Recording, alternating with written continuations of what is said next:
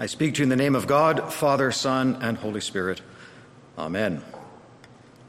For those of you who do not know or do not remember, this is a plumb line. It's a piece of string with a weight on the end, which just hangs down in front of you. And this particular weight is a piece of plumbing hardware, which amused me.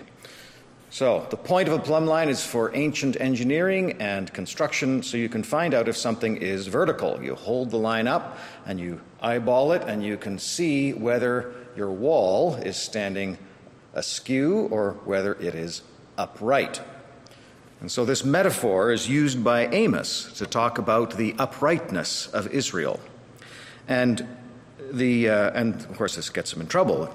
Amos the prophet gets in trouble for holding up the plumb line to Israel. And pursuing this metaphor a little further, it's not actually Amos that's holding up the plumb line, it is the Lord that is holding up the plumb line.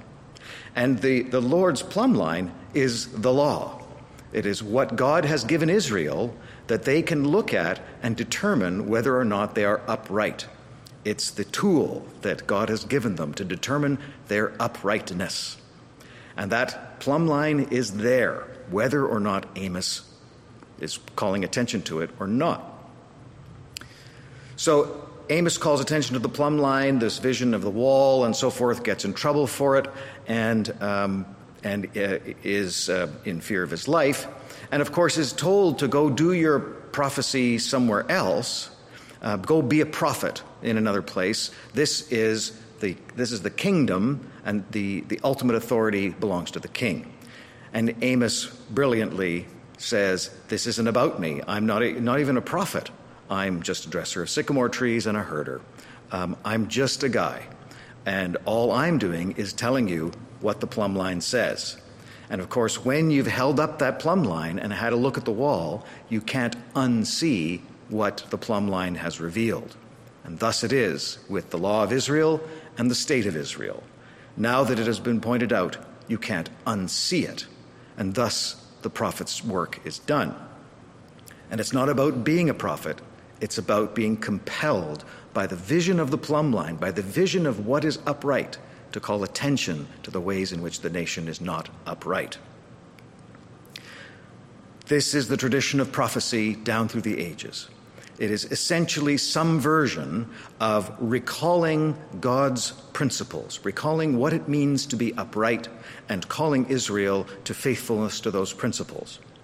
And the fundamental theological foundation of the work of prophecy is that if the nation of Israel is faithful to those principles that have been revealed in God's law, then it will be safe, secure, and prosperous.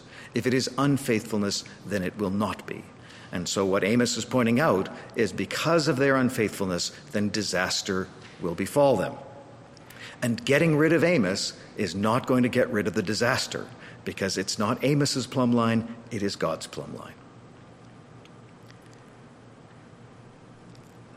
It's hard to find good news in these readings. They are words of caution. I jump from Amos now to the Gospel, where we hear of another prophet, John the Baptist, who again was holding up a plumb line, the law of God for Herod and Herodias the elder, and saying this isn't measuring up. And their response is the same as the king of Israel in Amos's time, which is to say, stop talking about it, you're making trouble, and if you don't stop talking about it, bad things will happen to you. And of course, there's a limit to what Herod was willing to do, and then you have this little drama in the gospel where you have the playing out of the lack of uprightness in that little family system, such that you get the gruesome result of John's head on a platter. And what I'd like to point out is, in that interaction, every single person of the three of them has plausible deniability. Herod can say, I couldn't be an oath breaker in front of my guests. That would shame my family and bring disrepute on the ruling family of Israel. I can't do it. My hands were tied. The daughter could say, I'm just doing what my mother told me. And the mother could say, oh, it was just a comment. I didn't mean for her to take it literally. And so nobody could be to blame for the terrible tragedy that came about. And yet the plumb line remains, that instinctive recognition of what we have seen about justice and injustice remains and cannot be unseen. And so those of us reading this gospel lesson so many years later cannot unsee the terrible injustice and the actors that contributed to it and their various failings en route. These might as well be contemporary stories. I'm going to mention here a name that I didn't know about until 2016, and her name is Berta Caceres. She was an indigenous activist in Honduras.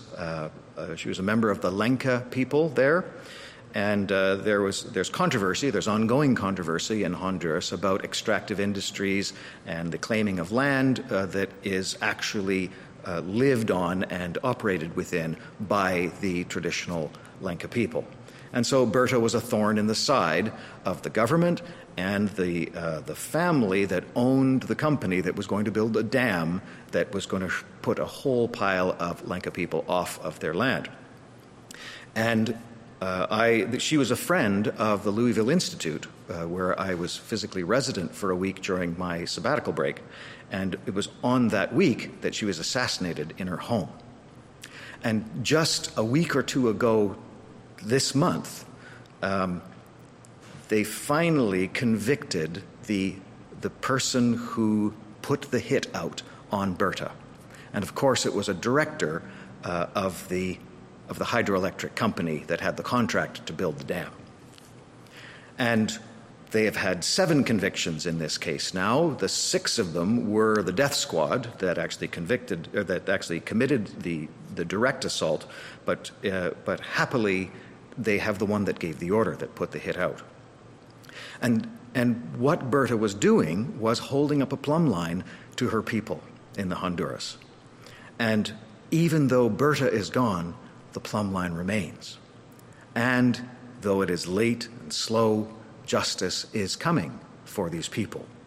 And in fact, as a result of the assassination, various international investors backed out of the deal and so forth, and so there's no dam.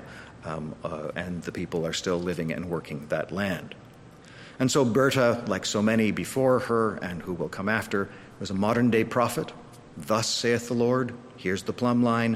Now that you've seen it, you cannot unsee it, and you can get rid of the messenger, but you can't get rid of the message. And so I remember Berta, and I give thanks to God for Berta and all those other prophets that stretch from Amos through to today. There may be other prophets on your mind. Give thanks for them, and inevitably they will come in conflict with vested interests who are prepared to do violence. And so my prayer this morning is also for journalists who expose the truth to the public, holding that plumb line. And although these are cautionary tales, and there's not a lot of obvious good news in the scriptures themselves, it seems to me that the good news is the very fact that once the truth is out, the truth cannot be unseen. And historically, you can see the power of that act. That in this way, we can see in very real, concrete, historical terms, the power of God being greater than the powers of sin and death. So we celebrate our prophets. We hope that in our small way, we are given the strength to be prophets in our own contexts, where if we are compelled by that vision of the plumb line, when we know what uprightness looks like and it is not taking place, I pray that we all have the courage to say something so that even if we are pilloried for it, this point has been made.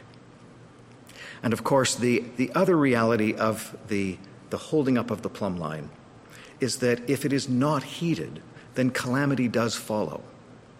And in that case, I think that when we think about the state of the church and the chickens that are coming home to roost about residential schools and our treatment of indigenous people in this nation, there have been prophets who have come well before 2021 who have been holding up that plumb line. And if there is anything to celebrate, it's that we were able to heed it at some point prior to 2021. I do remember being at a General Synod in 1998 when Michael Pearce, I believe, had just made his public apology to the Indigenous people of this land for our contributions as Anglicans to the violence that was done to them. Again, I'm looking for good news here, and so I'm looking back to 1998 when a lot of us were upset. We were upset that we were involved in it, that our church was involved in it. We were upset about the consequences to the church, the bad press, the lawsuits, all the things that were coming and still come back at us.